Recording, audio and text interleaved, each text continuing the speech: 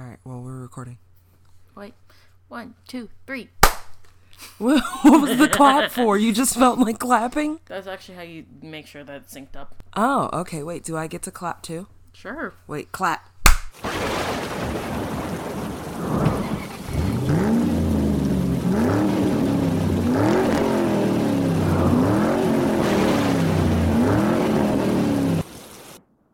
Hey guys! Welcome back. It's episode 5. Five.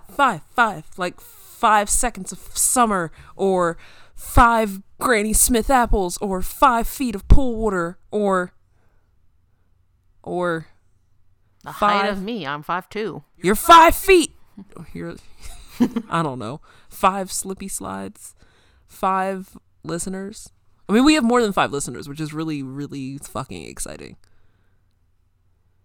But yay, it's episode 5. It's also spooky week. Spooky month. Spooky month. It's spooky week because every week is spooky. Well, it's our first spooky week. How about that? Okay. It's our first spooky episode. We have a spooky listener story. And what we're actually going to do with the listener stories, because we got so many good ones. We heard from some of our fellow podcasters. We heard from some listeners. We got a lot. So there's some fun ones in there. There is a fun one in there. There's some downright fucked up ones and like burn your house down.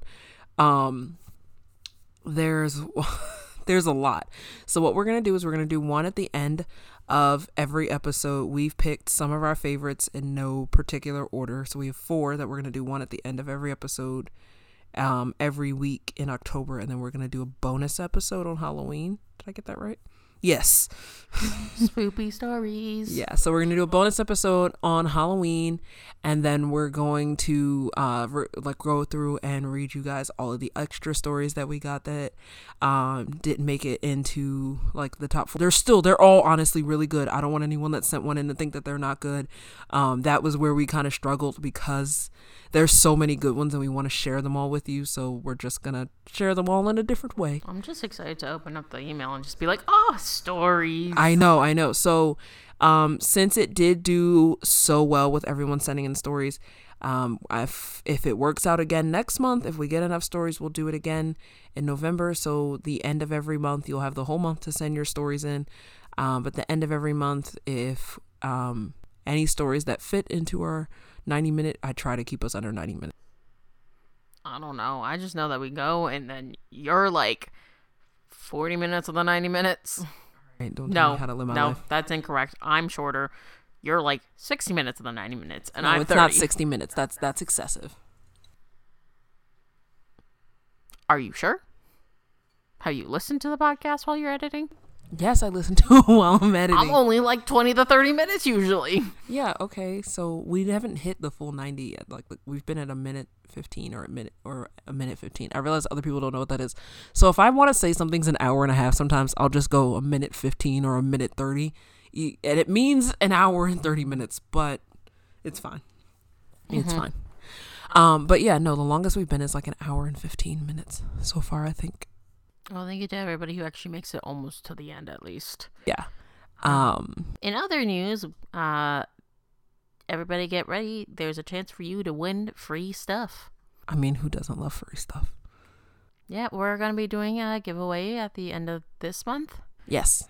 We're going to announce it on a Instagram Live, hopefully. Yes. Mm-hmm. We're going to announce the winner on Instagram Live and then post it in the Facebook group just in case. So be on the lookout for those details. But just to let you know, the general requirement is what? So they have to post. So the general requirements for the giveaway, it's going to be a nice size. So there's going to be half spooky, half fall, because we know that most of us that would win it either have a best friend or a better half that doesn't like spooky things. AKA, I don't like spookies, but here we are. I mean, yeah, there's that. But so it's going to be fall themed. We've got some custom wine glasses that are in there. There's a spooky Funko Pop that might be making the cut. I'll be posting some official photos once we have everything all curried up and done up and it looks all cute and fancy. But basically You just have to write a review on either iTunes or Stitcher. It doesn't have to be both, just one or the other. And then you have to be following our Instagram. What we're going to do for bonus entries, we are going to be posting a photo of the, like, all the giveaway items with all the rules and everything. So in case you kind of glaze over this and skip to the story, which can't say I blame you. In case you are one of those that, wants to skip over, we are going to post everything again on the Instagram with the pictures of the prizes. For extra entries, you can tag a friend in the Instagram post. So no limit. Yeah, there's no limit. If you want to tag all 217 of your cousins, that's fine. I will put your name into the drawer pot, the drawer, the drawing into the basket we're going to use to draw names. Well, I don't, depending on how out of hand it gets, because I can see this getting out of hand. A basket. Okay, maybe not a basket, maybe an automatic system like online where we type in each name. But every time my phone gets a notification, your name gets written down. So it's a very good chance that we'll probably end up using a basket. Yeah, let's use a basket. I don't trust those online systems. So every single time I see your name pop up, and I'm going to go through and make sure and check and count through. If you, like I said, want to enter it 217 times and tag all 217 of your friends, that is fine with me. Cousins, friends, sisters, uncles, wives, sister wives. No judgment. I love that TV show. Okay. Sister Wives is legit, okay? But yeah, so if you want to go ahead and tag all of them, that is more than fine. Like I said, I'll enter you every single time, and then we'll be doing the drawing on Instagram Live so you guys can see us actually pulling the name. As of right now, it's only going to be one large giveaway basket type situation. If we get an influx of like 1,000 people that wanted to do the drawing, we might add in a few smaller prizes. I don't think so. We're still the baby podcast in the world of podcasting. Cough, cough, Jim's Campfire that has over 200 episodes. I've listened to them all, so I regret nothing. But I'm just saying, we are but a blip in the podcasting world. All right, just be on the lookout for that post and get ready to enter yourself in for the giveaway. Yes, but on to the good stuff. The reason you're here. The destiny. So who'd you cover, or where did you cover? Okay, so in honor of all of our amazing international listeners that we've started to gain, which, by the way, every single international listener know that I cry a little bit every time you show up in our stats page. This is not a lie. Every time. But yeah, no. So in honor of all of our amazing international listeners, I have our first international cover. Okay, but I have our first international. So I covered the Bogo Road. Dear Australia, please don't hate me. Gaol or Gull. It's how you say prison. But so another prison. Yes. Also, I'm sensing a trend here. Yes. Also, it's not my fault, but I think I've been watching too much Simply Nailogical, because whenever she calls Ben's names, Ben. So now I keep catching myself. Yes. Ben. He's the coffee slave. Or no, tea slave. He's her tea slave. So, Bogo Road Gaol, Brisbane prison. Also, it's named after the road which led to it. It became a boggy, because apparently it became what is known as a boggy quagmire after rain. So, Bogo Road Gaol was officially known as the Brisbane prison, and for the rest of the story, I'm going to refer to it as the Brisbane prison. Brisbane. Because I can't pronounce GAOL. Do they call it Brisbane or Brisbane? Brisbane. There we go. Like, how do you pronounce that A? I'm just a lowly American. I don't make the rules. It's been several years since I've been to Australia. I mean, yeah. But I've never been to Australia because that's a long-ass flight. I mean, eventually I want to go to Sydney at the very least. Yeah, I went to Darwin. And I cried. They got some big ass spiders over there. Well, I didn't cry because of the spiders. I didn't see those. I cried because it was such a long flight. I mean, I feel that. You were also a kid, though. I was so tired. Fair. But okay. Anyway, so for 109 years, it was actually a major part of the Skyline in the capital of Queensland. It had stark red brick walls and a massive guard tower on Annerley Road. I'm going to pre-apologize because unless it's English, French, or Mandarin. I'm horrible at pronouncing it, so I'm gonna preemptively apologize. Also, I said I was gonna make my story shorter because we still have to put the listener story at the end, and somehow it's still 6 pages. All right. Anyway, so so it had the imposing guard tower on Annerley Road, and it had actually become iconic, but for all of the wrong reasons. Brisbane Prison opened in 1883 as the Brisbane, it's gonna make me say it again, Gao Ban. No. Gao. I don't know. But it was used mainly as a holding prison for those serving short sentences or they were on what's called a remand. Its initial infamy came from it actually being a place of execution. What? I thought they were only supposed to be held for a short amount of time. Okay, so here's the thing. It was multi-purpose. Okay. That sounds like they said it was one thing and they were like, but let's just put this in the back. Okay, so here's the thing. They had to so it was like a holding place, and it was like they would take you from the other prison and then kill the fuck out of you type situation. I don't like that. Anyway, so in 1903, a new purpose, they built a separate women's prison, and after 20 years, it was the HM. They're going to keep making me say this word, Gao, for women, and it was closed. It was only open for 20 years. All of the female occupants were shifted to another part of the prison. But in the 1920s, the men of the St. Helena Island prison in Moreton Bay were moved into what was the former women's prison, and it was renamed to the number 2 division, and that section actually became home to those serving the longest sentences. So killers, murderers, murder killers, and other violent offenders. Murderers. Anyway, so the 3 cell blocks became the homes of what we're called the lifers, which we'll get into that a little bit later. Sounds like they were just in there for life. Yeah, there's a lot going on in this prison. All right.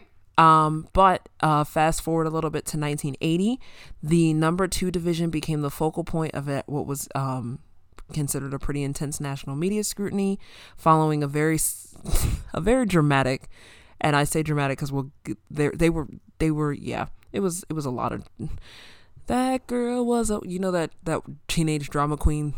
Yeah, this was the OG teenage drama queen. They weren't teenagers, but still, I stand by what I said. So they had a series of dramatic escape attempts, hunger strikes, riots, and my personal favorite, rooftop protests. Huh? How the prisoners got on the roof, I have no idea. All right. Anyway, it's not, I don't make the rules. How tall was this building? I mean, it was like a fair height. It wasn't like anything. Because I'm just saying, if you could get on the rooftop to protest, you could probably get on the rooftop to escape. Yeah, priorities. Just saying. Priorities. I mean, you're not wrong, but also priorities. So they had the rooftop protest over, and it was basically like shit conditions, which is every prison ever, like take a number. The entire prison complex was actually shut down in 1989, and that was like a huge deal. And then in 2002, they shut its doors forever, 119 years after operation. So my eyes crossed. So the number 2 division was closed in 1989, and then the entire prison complex shut its doors forever in 2002 after 119 years of operation. That's really recent. Yeah, it's too recent for my own personal comfort. When the last section of Bogo Road, the Brisbane Women's Correctional Center, was finally closed. The number 2 division, when it was finally closed in 1989, is actually the only section of Bogo Road that's still standing. And it's been what we call historic, like we put historical placards. They call it heritage listed. It's been heritage listed, which is the same thing as in, for those of you in the States, it's the same thing as when we put a historical placard on it. So you can't rip it down. You can't, no, it can't be demolished. In December of 2012, too recent again for my own liking, it reopened as a tourist attraction for Queensland. Okay. Yeah, no, it didn't like reopen as a prison. I saw you give me all that you said was reopen, and I was like, mm-hmm. No. It's now like a tourist, like historical tourist attraction. So a little bit more about the history. That's like the short and sweet to the point part. Obviously, you can't be around for 119 years and not have some serious shit with some notorious inmates, right? I'm talking the Al Capone of Australia. Not really. But anyway, so Bogo Road was home and the place of death for majority of the nation's most infamous inmates, including James Richard Finch and John Andrew Stewart. They were the Whiskey Go-Go Bombers. Whiskey Go-Go Bombers? Okay, so a Go-Go is A-U. A-U Go-Go Bombers. Is that a place? Yes and no. So, hold on. Okay. So, the Whiskey Go-Go fire / bomb was a fire that occurred at 2:08 a.m. on Thursday, March 8th of 1973 in the Whiskey Go-Go nightclub. So, like, it's kind of a place. It's a business. It actually killed 15 people. The Whiskey Go-Go nightclub was occupying the first floor of a building that actually still exists, and it's on the corner of Amelia Street and St. Paul's Terrace. The space was previously occupied by another club called the Celebrity Cabaret, which had closed due to financial issues. That's a whole other thing. And then John Hannay was the owner who rented the vacant space for the new nightclub. So they did so in March of 1972. They named the new cabaret the Whiskey Go-Go. John Andrew Stewart was a career criminal, literally. He was in jail in 1966 for attempted murder for fellow criminal Robert Steele. After his release from prison in New South Wales in 1972, so literally like 6 years, he returned to his hometown of Brisbane and immediately started vague rumors of criminals from Sydney wanting to extort nightclubs in Brisbane. He told this to both reporter Brian Bolton and Detective Basil Hicks, or Basil Hicks. Basil or Basil, I'm never sure. At the end of 1972, he gave specific intelligence to Brian Bolton, stating that an empty club would be firebombed first and then a second. Whiskey Go-Go would be firebombed when it was full of people, and Bolton wrote numerous newspaper articles and personally notified the police commissioner of the police minister and the police minister of the threat. Yeah, he literally went around telling everyone he was just gonna fuck shit up, and yeah, I don't know. It was the 70s. Okay. So, John Stewart's warning was verified when an empty club, Torino's, was destroyed by arson on February 25th of 1973. I'm sorry. The Whiskey Go-Go was firebombed in the early hours of March 8th of 1973 and resulted in the death of 15 of its patrons. I do have questions about why he just decided, I'm going to tell everyone. I don't make the rules. I really don't. If I did, I would tell you why he decided to tell the whole world that this is what I'm going to do right now. But anyway, so the fire began with the ignition of 2 drums, 4 and 5 gallon drums of petrol. I know some people say petrol, in the building's foyer. When it was ignited, the burning petrol sent carbon monoxide up the club's main floor room to the first floor. So the only escape route that was left was the rear stairs, which were poorly signposted and cluttered with crates and bottles. The club had literally been described as a death trap at one point. Patrons had difficulty escaping due to the large quantities of grease that covered the escape path and the 6-foot-high fence that blocked the side alley. The persistent rumors that the escape was deliberately greased by the arsonists are untrue, but I could see where they came from.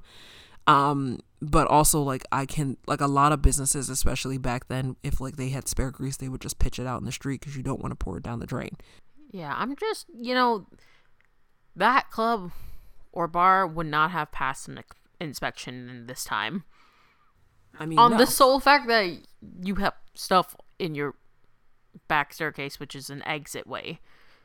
Yeah.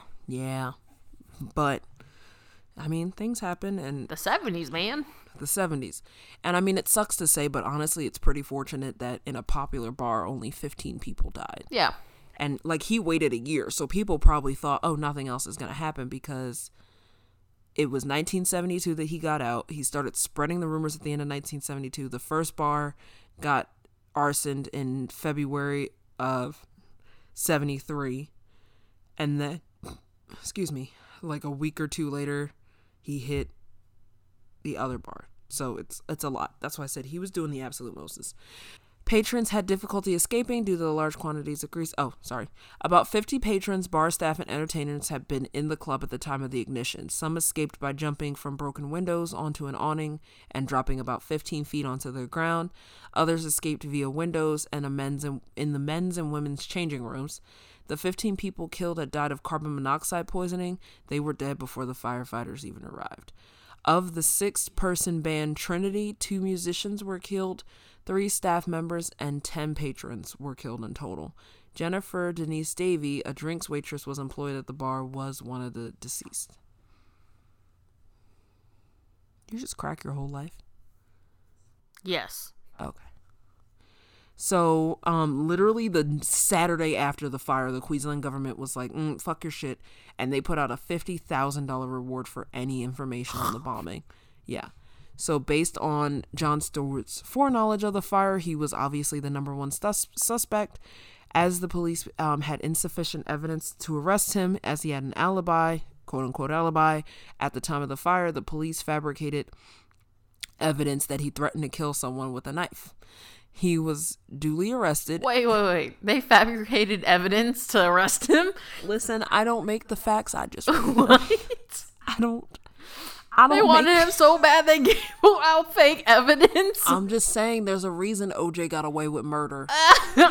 Oh my God. OJ Simpson literally got away with murder because people thought that the cops hated him enough to fabricate it. But like, no, I'm sorry. Anyone who thinks OJ Simpson did not kill the fuck out of Nicole Simpson, you're listening to the wrong podcast, because trust me, it'll come up one day.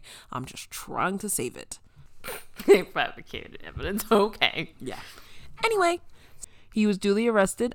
James Richard Finch was subsequently, I hate that word, arrested at the suburban Jindalee shopping center. If y'all in Australia know what that is, I have no idea. I'm assuming it's just like a shopping area, like a little strip mall. Finch is the second name I mentioned. So James Richard Finch was the other one. So it's James Richard Finch and Jon Stewart were the two. So Finch was arrested in the shopping center. So in 1966, Finch had been arrested for 14 years, had been sentenced to 14 years after being found guilty of a malicious wounding with a firearm, which I'm guessing he just beat the shit out of somebody with a gun, and for carrying an unlicensed pistol. Finch had fired 2 shots during an altercation near the petrol station on Oxford Street in Paddington, Sydney. He injured 2 men, and Finch gave Stewart the offending firearm post-shooting, and the 2 career criminals had known each other for at least 7 years prior to the incident. So that's how the 2 got tied in with each other. At the trial, Finch was described by police as an active young criminal and an associate to the most violent criminals in Sydney. So immediately after both of their arrests, both loudly protested their innocence at their court appearance, and it was reported that there was a commotion in the dock when the men were brought before the Brisbane magistrates and court after their arrest for arson and the 15 counts of murder. Stewart was restrained by 6 detectives, while Finch was relatively quiet and only needed 1. Finch was like, I did it. Fuck it. Like, he's just like, oh, what really was the point? I think he was just like, nothing good is gonna happen from being a dumbass. Yeah, from acting out. Yeah. They're just gonna get more officers on you. Pretty much. So, like I said, they were arrested, and that was pretty much the end of it, but then they ended up in Bogo Road. My personal favorite, Slim Halliday, which he also has his own little... His name is Slim Halliday? Halliday, I said what I said. He was actually known as the Houdini of Australia. and the Houdini of Bogo Road, who he escaped twice, becoming one of Australia's most famous escapologists. And we'll touch back on more on him later. There's a whole thing. Not one, but two times. Two times. I'm just saying, Ted Bundy escaped twice and murdered. Yeah, that's another story for another day. Ernest Austin, he was a child killer who has become the last man who he was the last man who was executed in the state of Queensland. Florence MacDonald, which was the stepmother of Longreach Cinderella. Patrick Kenneth, which is Australia's last bushranger. And some of these, I'm sorry if I don't delve into them a whole lot. Some of them I did set aside because they kind of deserve their own stories. Like, they have that much crazy shit going on. Okay, but explain to me what a bushwrangler is. Okay. I just want to know what that is. Pause. No, so they didn't wrangle bushes. So it's not a wrangler, it's a wranger. Okay, what's a wranger? So bushrangers were originally escaped convicts in the early years of the British settlement of Australia, and they used the Australian bush as refuge to hide from the authorities. I'm still just imagining them, like, throwing ropes at bushes. I mean, yeah. But by the 1820s, the term bushranger had actually been used to refer to those who did armed robbery as like a way of life. So it's someone who just steals the fuck out of shit instead of having a job, basically. Oh. You're living a dangerous life there, friends. That's a lot of fucking work. Just go flip some burgers, damn it. Yeah. Like, that's a lot of fucking work. I'm just saying, that's horrible, but yeah. Anyway, so then, but for every infamous inmate, there were thousands of ordinary people whose crimes made newspapers. There were prostitutes, burglars, thieves, charlatans, frauds, drunks, political protesters, wife deserters. Yes, I said wife deserters. One of these things is not like the others. And fine evaders. What? People who didn't pay parking tickets. Oh, wait, fine evade. I thought you said fine vaders. What if I did? Honestly, it just makes me think of elevators that are very nice. I really, yeah. Now that you said fine evaders. Yeah. But one of the things is really not like the other, especially if it's just like a parking ticket. Yeah, you're not wrong. Punishment cells where you could literally hear your own brain ticking over. Executioners who were given extra pay just to give prisoners lashings. Infamous inmates and crazy escapes. Basically, it all went down at Bogo Road. That's messed up. Yeah, it was like crazy shit. And then especially when you take a minute to think about the fact that there were like straight up fucking normal people, like, okay, yeah, leaving your wife isn't the fucking greatest, but sometimes it's not meant to be. I'm still stuck on the people with their parking tickets. I mean, yeah. Because 1970s, they had cars then. Pretty sure. Yeah. Damn, we sound like millennials. They had cars. They definitely had cars. My grandmother had a car. In 1970? Yeah, my mom was born in 1966. Oh. Yeah. I have an excuse. My family was in a different country. Oh, yeah, your family was in a whole different country. Oh, yeah, it was very in the middle of a fucking war zone. Different times. That's crazy. It is crazy. Oh gosh. But anyway, a story for another day. Yeah, we'll have to do like a whole fucking. I'm sure Timor has its own fucking haunting history after, fucking mass political suicide. Mm-hmm. Homicide. It was genocide. A mass genocide. It was a genocide. Who am I kidding? It was a fucking genocide. It's a miracle there are any of you left. Yup. But there was another one, Stephen Gage, who was in Bogo Road for 14 years. And he actually witnessed 7 prisoner suicides, 15 failed inmate suicides, and 3 prison guards. 3 of his. So this is a prison guard. I'm sorry, I didn't specify that. This is a guard. Reasons why we know his story. And the guards at Bogo Road are pretty legit, and we'll get into that later when we talk about some of the things you can do today at Bogo Road. But he was a prison guard for 14 years. He actually saw shit that I can't even imagine.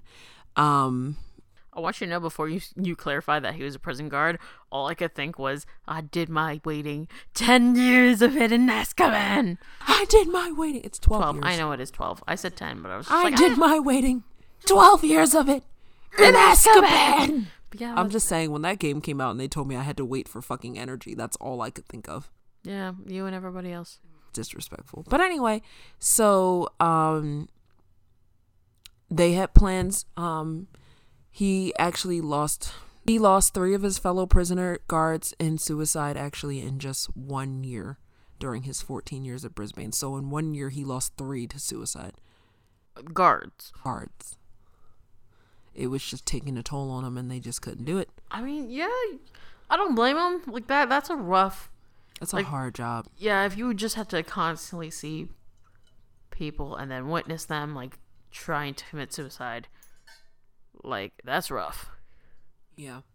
So, I mean, he's going to be pretty relevant to our story. Prior to me getting into the haunts, obviously, I love to include the historical background of these places. He had plans to redevelop Bogle Road into an urban village and demolish the parts of the prison. Mr. Gage had actually started publishing books with the help of former colleagues in order to keep the history alive and make sure that, people didn't forget what happened at Bogle Road. That's really cool. He did a presentation to the Queensland Police Service Museum. He actually went through and shared his memories and experiences with all of the with some of the patrons and some of the current police service members who were working at the museum at the time. With a little reminder, Bogle Road opened in 1883 and then closed forever in 2002, right? Stephen Gage was actually working there from 1976 to 1990. So he was there for a while. He was there for a good chunk of time. And as a millennial who can attest to, I was with my first job out of college for like 3 years before I quit. And I can't imagine being with a place for 14 years. Like, I hope that one day I find that place I can be with for 14 years. Not at a prison. Not at a prison. That doesn't seem like the dream job kind of place. It does not. But it's like, I mean, props to him for sticking through it.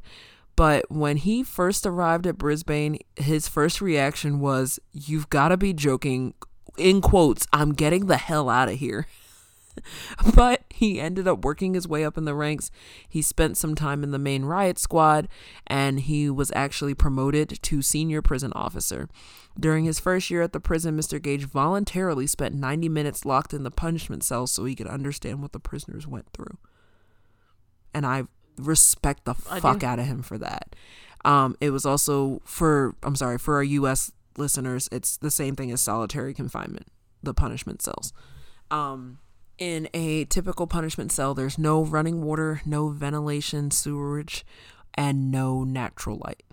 And how long on average, were prisoners in there? That I couldn't find. I did look into that, but I couldn't find it. Cause that sucks if you're in there for like a couple days. Yeah, literally the only thing in there was a toilet tub, a water container, and a fiber mat for sleeping. Yeah. And he voluntarily spent 90 minutes in there, and I couldn't even imagine. But if there's a mat for sleeping, they were in there to sleep. Is that there were 2 cells under the building in the basement with literally nothing in them. He spent 90 minutes in there. I spent 90 minutes in there voluntarily one day, and that was 90 minutes of my life I'll never get back. Those 90 minutes felt like days. And that's insane. And then he goes on to say that there was an odor. It was damp. You could literally hear your own brain ticking over. So that was what I mentioned before, where I was like, oh, we'll get into that later. Wait, ticking or taking? Ticking. Oh, okay. That sounds significantly worse. The punishment cells were housed underneath the A wing, which was also known as the hanging wing, for exactly why you think it was. It was on the roof of the A wing where John Andrew Stewart convicted... who was the convicted murderer from Whiskey A Go-Go, in case you forgot. That was the wing where he protested his innocence in November of 1977, because this bitch swore to fuck he was innocent. But I mean, I'm just saying, if your dumbass was going to claim innocence, maybe you shouldn't have ran around town saying you were going to set these fires. Yeah, probably not. Just saying. So, it's pretty safe to say there was no love lost between Mr. Gage and Mr. Stewart. During his first 9 months as a guard at Bogo Road, Stewart threw a tub full of sewage at Stephen. Sewage. He threw a tub full of sewage. He said he was going to take the trash out. No. That was the prisoner who threw the tub full of sewage at the guard. Oh. Yeah. Never mind. Yeah. He received a kicking for his efforts, which I can only imagine just short of that first episode of The Sopranos where they're just literally kicking the shit out of that guy on the ground. Yeah, probably with steel-toed boots. Oh God. Probably. I'm sorry. Guards. If you throw a tub of like people shit at me, I can't say I wouldn't kick your ass. I can't say I wouldn't kick your ass. I probably wouldn't steel-toe boot it. Like I'll hand-to-hand combat kick your ass, but I'm gonna kick your ass. Just a fact. Fact of life. Take the good, you take the bad. I'm just saying, from the way that this prison has been painted out, I wouldn't be surprised if they had steel-toed boots on. I wouldn't either. But literally, like, Stephen went on to go and describe Stewart at the end. He was like, he was crazy. He used to lean over and say, "I'll be ready for another kicking tomorrow." And Jon Stewart actually developed a bit of a habit of swallowing wire crosses, which were 2 screws tied together at the end to form a cross. During his murder trial in 1973, he swallowed a total of 11 wire crosses that year in order to prevent himself from having to attend court and face the murder charges. What kind of crazy bullshit? So he did it. Just like OJ, he did it. You don't swallow wire crosses, to avoid going to court if you think you're actually innocent. Sure you do. Your name's Jon Stewart. Auntie Chris, it's me. It's Todd Cranes. No. All right. Anyway, I watch too much reality television. It's fine.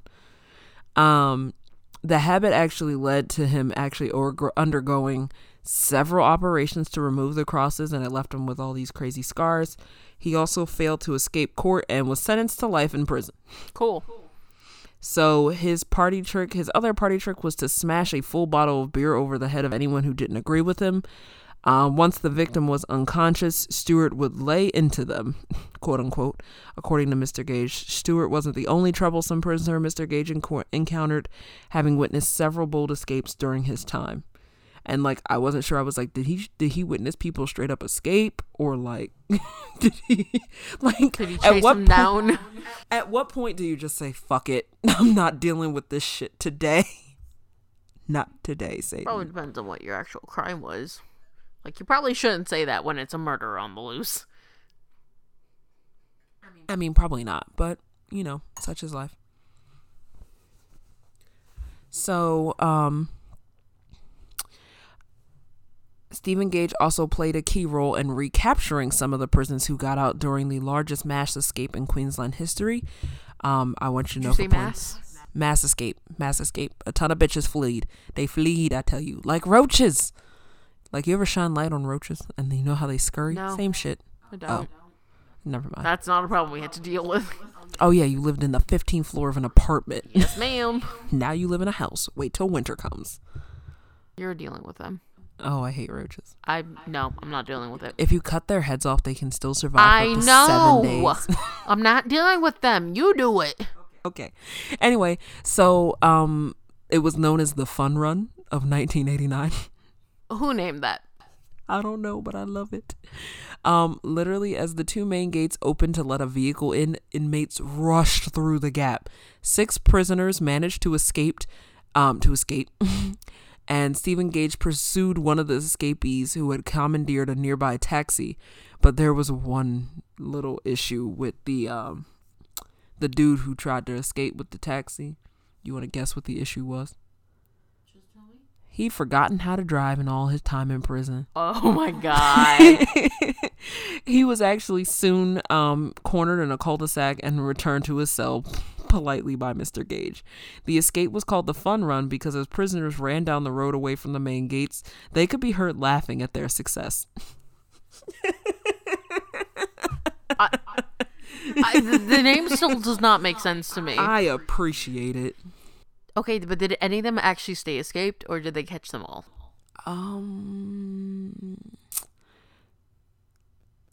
I don't believe so. I think they were all recaptured, or some of them. I don't know. It never actually specified, and I didn't look into it, and now I wish I had. Just want to know. Because, like, how many other of them tried to get into a car and also forgot how to drive? But I'm just saying, imagine being in prison for so long that you've forgotten how to drive. Like, that's kind of sad when you think about it. I'm more just... Was it, like, a manual car? Because, like, if it was a manual car, that makes a little bit more sense. I'm assuming it was manual. It's 1989 in Australia. And most non-American cars standard is manual. Yeah. So meanwhile, actually, the most daring escape that Mr. Gage had witnessed was the hijacking of a garbage truck in 1991. Why a garbage truck? All right, listen, you do what you gotta do. It was then used as a battering ram by the prisoners to smash their way out. Okay. The breakout group consisted of 4 inmates, which was led by our very own Harold McSweeney, who was later shot dead in an attempt to escape custody near the Brisbane Courts complex. Sorry, I had a Harold. Give me freedom or give me death is what he said. That's basically what he said. And he got death. Yeah. Having spent more than a decade at Bogo Road, Mr. Gage was also able to end the years of speculation around the historic prison myth. It was thought that Johnny Cash may have played a secret show at the prison, and there have been claims by former prison staff that these claims were in fact true. However, Mr. Gage said that it was just a myth. He admitted that there may have been a performance by an imitator, but not the real thing. So, he's pretty legit. He'll come up again later, but obviously, the most important things of all, the ghost of Bogo Road. This is the last time I'm saying it. Gow. I want to say goal, because my brain keeps trying to flip the O and the A, but it's Gow. I don't make pronunciation rules. I didn't design a language. Or its accents. Dialects. Accents? Words. So, the ghost of Bogo Road.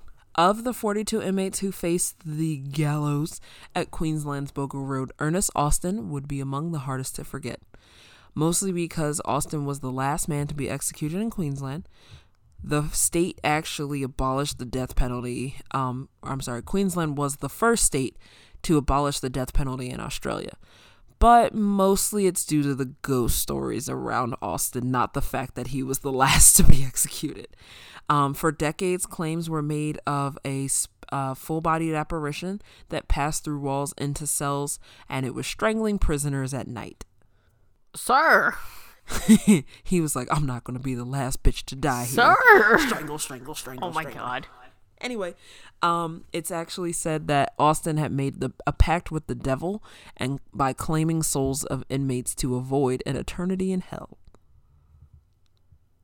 Anyway, whether or not he actually haunted the inmates of Bogo Road is doubtful, but he did haunt the people of Sanford, which is just west of Brisbane. He left a father who would never recover from his loss, and a once peaceful community would become known for the bloody crime against a little girl. This is the true ghost story. You killed a girl? He killed a little girl. What? But that is all. Yeah. But more ghostesses.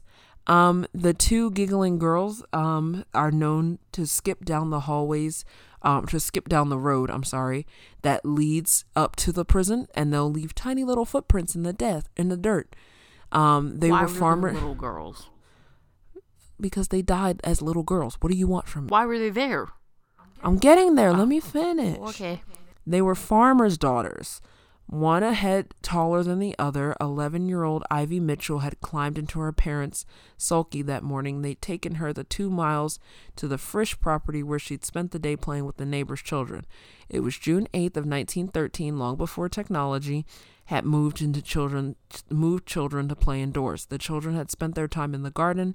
Ivy, who was 11, and Mary Frisch, who was 7.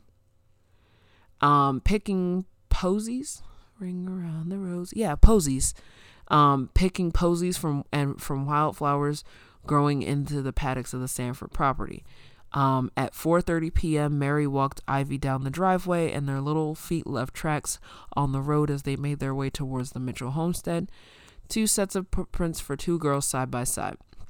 After half a mile, 1 set of feet turned around and headed back the other way they'd come. Ivy walked on alone, clutching a posy she'd wrapped in a brown paper to take home to her mother. Soon the single set of footprints became 2 once more. This new set was bigger, much bigger. It was a man's boots. Why do you let your children walk alone? Because it's 1913. Still. She was 11. I was walking home from school by myself at 11. Okay, but how far of a distance was she going? From her friend's house, which was half a mile down the road. I don't like this. But yeah, so it's said that the man killed her, and it's 1913, so What about the second girl? Yeah, they didn't tell me anything about her. Where did she come from? I don't know. Maybe it was another girl who... I don't know. Maybe the guy killed both of them. Like maybe he killed the younger girl who turned around halfway through, killed her, and then caught up with the older one and killed her too. That's probably what happened. Don't like it. But obviously onto the more current experiences that have happened. During a night tour recently, a visitor felt something brush past her leg. She looked down and saw a black and white 3-legged cat. Upon inquiring to the guard about the experience, she recognized the description belonging to Tripod, which was a cat that had made itself at home in the prison in the 1970s. So that cat's very much dead because this was a recent tour, because tours started in 2012. Yay. Ernest Austin, who I mentioned earlier, is said to haunt Division 2. Getting back to him, so do you remember the little girl that I said how a man killed her? Mm-hmm. Yeah, that was Ernest Austin. So they did catch him. Yeah. Did they actually catch him for the murder or for something else? Yep, the rape and the murder of 11-year-old Ivy Mitchell. And it is now said that he mocked the witnesses at his execution, stating he'd returned from the grave. Prisoners have stated that since then they have seen Austin's face at their cell door, and then he enters to torment them. There are also disembodied voices, footsteps, and both full-bodied and partial apparitions that you can see when people have experienced when taking the tour. There is the spirit of Officer Bernard Rolfe, who was the only officer ever killed at Bogo Road, and he actually had his head smashed in by a prisoner wielding a heavy metal bar. And so people will literally just see someone with like half a face, almost like a crescent. Like, sorry, but no. Yeah, so almost like a crescent moon, and they hear like a groaning with it. Take it back. But no. But no, I don't want to see a guy with his head smashed in. I mean, I understand. No. Okay, but yeah, so he was the only prisoner ever killed on site. Huh? Only guard? Only guard, sorry. Okay, so yeah, being the only guard that was murdered at the prison aside from their suicides, he's the only one that's reported to be haunted. I'm sure there's others that probably just don't have as deep as a connection as he does, but like if you get your whole face smashed in, no, that's deep. That's also a lot of strength. Yeah, it's intense. But that's kind of the end of that. Like there's obviously, we're still pretty new into people being able to frequently be there. Mm-hmm. But that doesn't mean we're any short on experiences. Like I said, people will be on, you can do like full on ghost tours there. And you can do normal tours once again. They have a history tour, which is a 90-minute tour that includes time to explore one of the original cell blocks that's still standing. for those of you that are either some of our Australian listeners or you're straight up just feeling like going to Australia.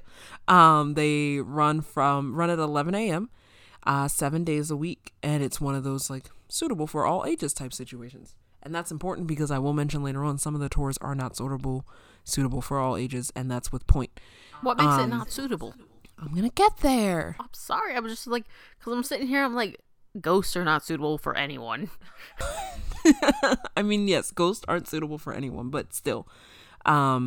There's also they're going to make me say that word again. I'm going to say Brisbane Prison. We're going to shorten it to Brisbane Prison or Bogo Road. There's the Bogo Road Gallows Exhibition, which is a 30-minute exhibition, which includes time to also explore one of the original cell blocks. It's at 12:45 Saturday and Sundays. And then this one, however, is recommended ages 10 and over, and parental supervision is required. What could you possibly do that you need parental supervision? I mean, other than the fact that you're 10. Under 10, I feel like you don't want your 7 or 8-year-old hearing about, like, off with her head, like it's a gallows tour. They're going to learn about it eventually, but yeah. I mean, eventually, but probably not sooner than 10. So then there's the Prisoner Tour, which is a 90-minute tour that's actually guided by a former prisoner. Sir, why did you return? Why the fuck not? They are run at 11 a.m. on the third Sunday of each month. Then they do put a strong note on this one that some of the stories that you hear from the former prisoners that choose to run these tours involve very strong concepts of mature content. And so they recommend age 15 and older for this one, which is fair. I'm still just stuck on the fact that he came back. He? She? Or she. They? That they came back? So then they also have the Escapes Tour, which is a 90-minute tour of Bogo Road, and it examines in detail some of the dramatic escapes from the number 2 division. They visit the actual places where desperate men implemented their plans and went over the wall. So those are 11 a.m. on the second Sunday of each month. Sorry, they're very specific. And this one's suitable for all ages. You said escape store, and I was hoping deep inside that it was an escape room in the prison. That would be so cool. Oh, I would do that, like in a heartbeat. Fair. And then my personal favorite. Well, my second personal favorite. There's the Officers Tour, which is a 90-minute tour guided by a former officer. And our friend Steven runs one of those. I don't know if he still does. Oh, I would go. I don't know if he still does, but I know back when it first started, he did. I want a tour by Steven. I know. It's a 90-minute tour done by a former officer, and that one's 11 a.m. every fourth Sunday of each month. And this is another one where they say 15 and over because he's telling stories of like his actual experiences. Yep. So like it makes sense. And then finally they do a Ghost and Gallows tour, which is a 90-minute tour that is literally just the creepies. That's it. And that's Wednesdays, Fridays, and Saturdays at 7:30. I want it to be on a Tuesday, just so I can say get ghouly on a Tuesday. I think I threw that out on a whim. I didn't think you'd get hung up on. I love ghouly on a Tuesday. All right. Well, the other thing that I also love is that they do full-on fucking reenactments. Like are people dying? I don't know. I don't think so, though. But they do reenactments. One of them is Bring Bogo to Life. The prison players and the historic number 2 division is pretty much set up as it was when it closed in 1989. Although the silent, empty cell blocks of Bogo Road are haunting, the site today does not convey the reality of prison. So in 2001, the prison players started recreating life inside the red brick walls to thrill and chill audiences. I think that would make me sad more than anything. I didn't. So visitors for the Bogo Road are most in the past. They pass through authentic and daily reenactments from secessional breakouts, riots, and protests to the mundane daily procedures of chores, duties, and the duties of the inmates and officers. Literally every day is different. In the minds of the prison players, visitors are either inmates like themselves or officials, and they interact with them only in the way they would in an active, fully functioning prison. That's really cool. Right? Still would make me sad, but really cool. The prison players remain trapped, just like the spirits in the time period of which they live. How fucking legit is that?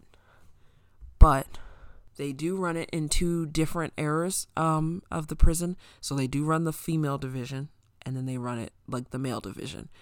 In 2013, they did a special for their 110th anniversary, but and then the reenactment, it takes place the first Sunday of every month.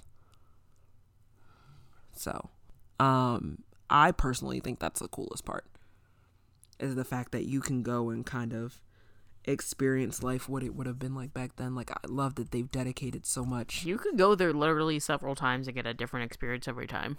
Yep. And you never know.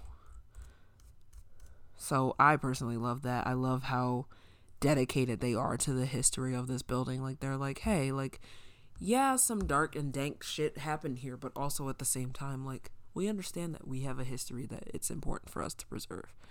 So you can experience the spooky stuff, but you can also go ahead and, you know, experience just mundane day-to-day life. But that is the one last time to make me suffer and be a horrible pronunciation person, in case our Australian listeners didn't hate me already. The Bogo Road Gal. And if she is pronouncing that incorrectly, please let us know on Twitter. Yeah, please tell us. We do not know what we're doing here. I was going to say, in Twitter or pronunciation. Instagram. Please tell us how to pronounce it correctly. The beast is on the move. But I guess that means it's my turn. Yes. So for my story, we're going to be talking about the Dock Street Theater in Charleston, North Carolina. And yeah, feel free to take a guess on to what my next state is going to be. I honestly have no idea where you're going at this point, so such is life. You know, eventually I'll just map it out for you. But that's not going to be for a while. Well, let's get into it. So the Dock Street Theater was built originally in 1736, so it's pretty old. And it's actually the last surviving antebellum theater in the States. Pause. What's an antebellum theater? It's a time period. Oh, okay, because I just think Lady Antebellum. When it was built, it was the first theater in America that was built exclusively for theatrical performances. And it was also Charleston's first, or one of the first theaters. A little after, in 1740, it was actually burnt to the ground in the Charleston fire, and then it was rebuilt and then demolished again in 1780. So it's been ripped down several times. After it was demolished in the 80s or 1780s, it became the Planters Hotel, which was a luxury hotel built in 1809, and that hotel ended up going under renovation in 1835. So when you go into the building nowadays, a lot of the stylistic elements that they had put in when they were designing it are actually still there. So it's actually really, really cool, and I do have a photo of what it looks like. So give me 1 second. So as I was saying, a lot of the elements from the theater or like the hotel are still there right now.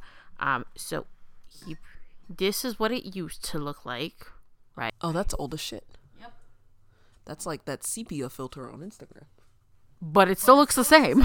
Oh, it's so pretty. That looks haunted as fuck. I know. Looks very haunted.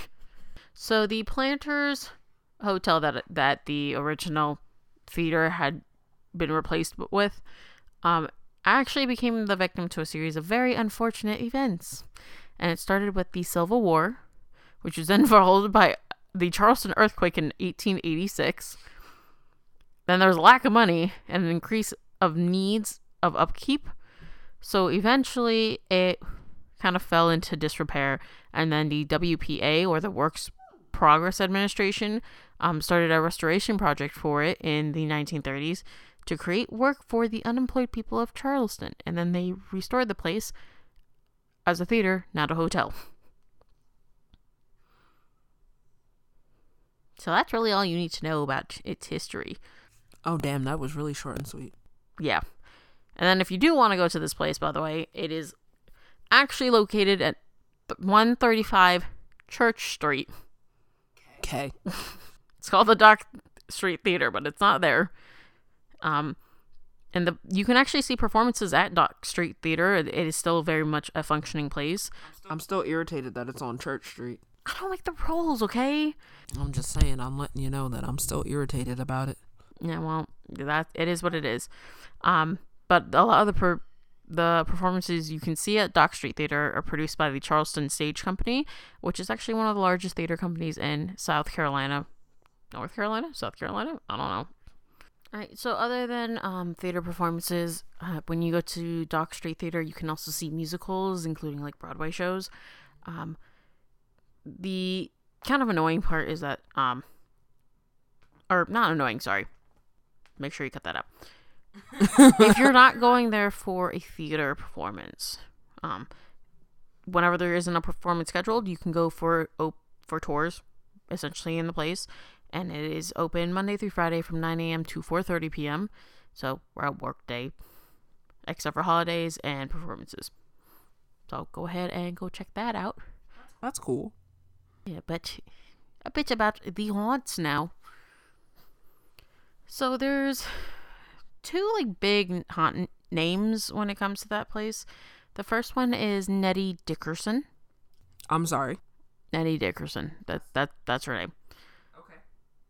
And I don't know, essentially what she did for a job was she was a prostitute, okay? Prostitute in the 1800s, and she frequently went to the Planters Hotel because that's where she would meet a lot of her clients. Clients? Of the sexual variety? Yes, I said she was a prostitute. I just had to clarify. Do you know other clients? No, you're right. Exactly. So when the Planter Hotel was still active, there was a lot of prostitution at the time anyways, and especially in that particular hotel, because it kind of brought a lot of the wealthy merchants and the shipbuilders and planters from both in town and from upstate down there. And it said that Nettie had originally come to Charleston with the intent of finding love and excitement. Yeah, what a different path she ended up taking. And that's mainly because she was already 25 when she came there, and at that time, she was too old for marriage, essentially. I mean, sometimes it'd be like that. It's a very different time. She was also of a lower class and social status than a lot of people, so that heavily factored in as well. But apparently, she was very beautiful. So that's why she became a prostitute, because it became pretty lucrative for her. What's really funny, though, is that she started out as a clerk at St. Philip's Episcopal Church. So she started out working at a church and then became a prostitute. I mean, sometimes it'd be like that. Does it? Apparently, though, she wasn't very well liked by a lot of the women in the city. And this is because a lot of their husbands were clients of hers, and she wasn't opposed at all to getting in their face and confronting them, which of course ended up costing her customers because, nobody wants the person they're married to know that they're cheating on them. I mean, no, probably not in that day and age, really. I mean, even not now, but no. So apparently, at the point of when she was, essentially she was losing too many clients, she wasn't making any money,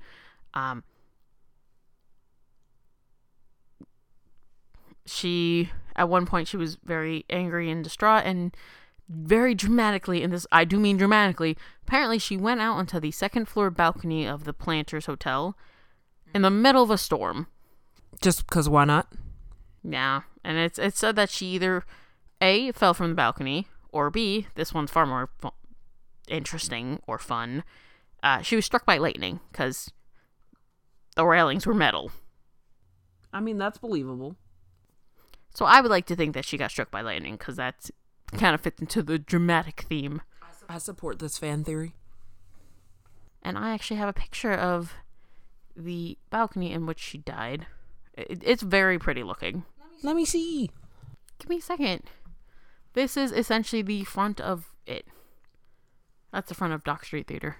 Ooh, that's really pretty. Yeah, I really like it, but you can see how there's a lot of metal on those railings. And this is South Carolina? North Carolina. North Carolina.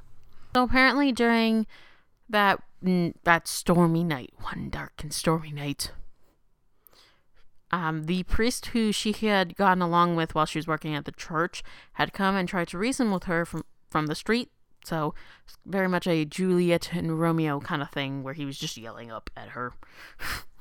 It wasn't romantic at all. He was just yelling.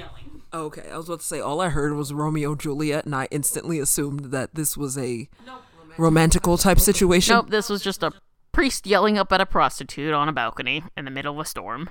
I support it. But while he was trying to reason to her, apparently her last words was, "You can't save me," and then she died. That's aggressive, but okay. I told you it was dramatic.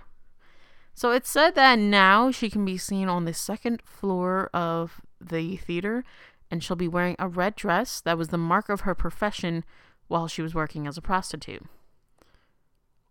And unlike her appearance when she was a prostitute, she's apparently very unattractive and wild-eyed and sad. Okay. So she kind of drew the short end of the stick for this. The second really famous ghost that's said to haunt the place is Junius Brutus Booth. Say that name again in English. Junius Brutus Booth. And he was an actor who performed at the Planters Hotel with a theater troupe at one point. Fun fact, he is apparently the father of John Wilkes Booth. And if that sounds familiar... Shut the fuck up. No, he's not. If it sounds familiar, that's because Booth Jr. was the assassin responsible for President Abraham Lincoln's death. That's aggressive. I also had to double check this, but that's what I've got learned. He actually was.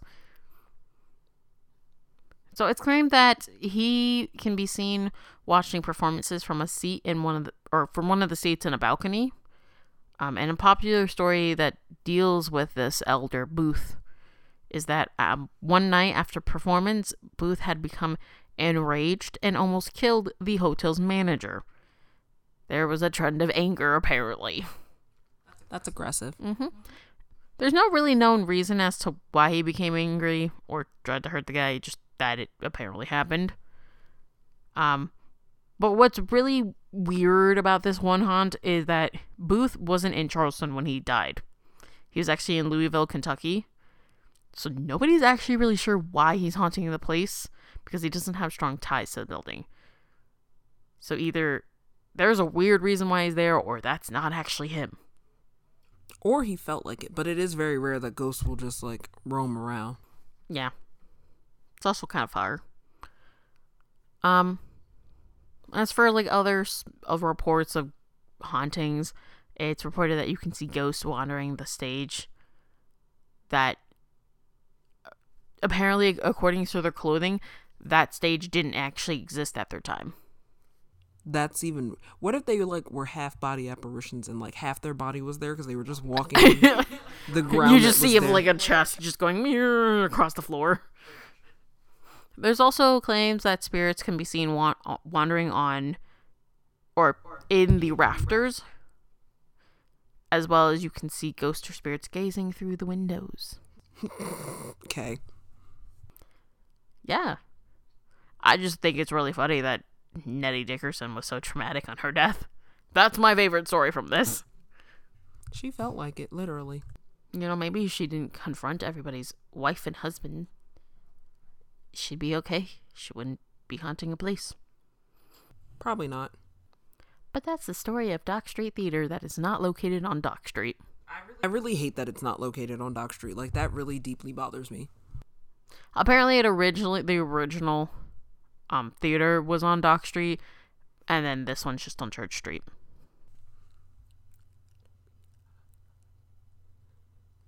I mean, I get it, but like, still, it's stupid. I mean, at least they didn't just like pick up the building and move it. So that's a real thing that has happened. Yep, that's the story. So guess what? It's listener story time. So our first listener story is from Cole Parker. I have no words. I'm just gonna read it. All right. I haven't read any of this. I don't know the story. Oh yeah, so. I just kind of I picked this one because he put a picture in, and the picture's creepy. Which, by the way, I'll put the picture in the Facebook group. God damn it, Cole. Instagram page. So here we go. I grew up in LA like a bunch of people who probably listen to your show, yet it amazes me how many people never heard of the old Trappers Lodge at Pierce College. In short, this small place where very eerie Western statues just sort of hang out, which I didn't know statues hung out at all. Just chilling, like a villain. Yup. What makes them eerie is that they're quite old now. Oh, also the fact that real human teeth are inside the statues. Or why? How do you get the teeth in the what? Are like the statue's teeth like actual teeth, or is it just in the statue? No, the statue's teeth are human teeth. Who decided to do that? Cole, go find out who decided to do that and tell them that they were wrong. It's a bad decision. So the guy who made them died in 1981, and they've been at Pierce College for a while. They weren't built / made at Pierce. They were built somewhere in Burbank. I believe, and then later donated to Pierce College, probably due to how creepy they are. Why did they accept the donation? Because why not? You have better things that you can accept donations of. I support it. Anyway, these statues are decrepit now and feature very dark themes of life like violence, rape, and misogyny. The statues represent... They don't show anything R-rated, so don't worry, but they represent the evil of humanity. It's very bizarre. Now I'll get to what happened to me there when I was a little kid. I was there again with my father and 2 brothers. I must have been 4 or 5 years old at the time. One of the statues was lying there in a grave, quote unquote. No.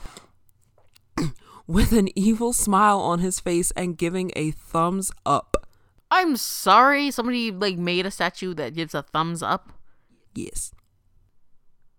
There's so many questions. It's fine. And my brothers and dad laughed it off, but also got mad at me. I sat on I skipped a sentence. Being the dumb kid I was, I sat on the statue's thumb and broke it. Cole! My brothers and dad laughed it off, but also got mad at me. Anyway, then I sat on the statue's face. I was tired again. Oh my God, Cole. A moronic little kid. However, after a minute of all of a sudden, I started yelling, "It bit me! It bit me!" And I started crying. My dad and brothers immediately freak out because of how creepy this place was.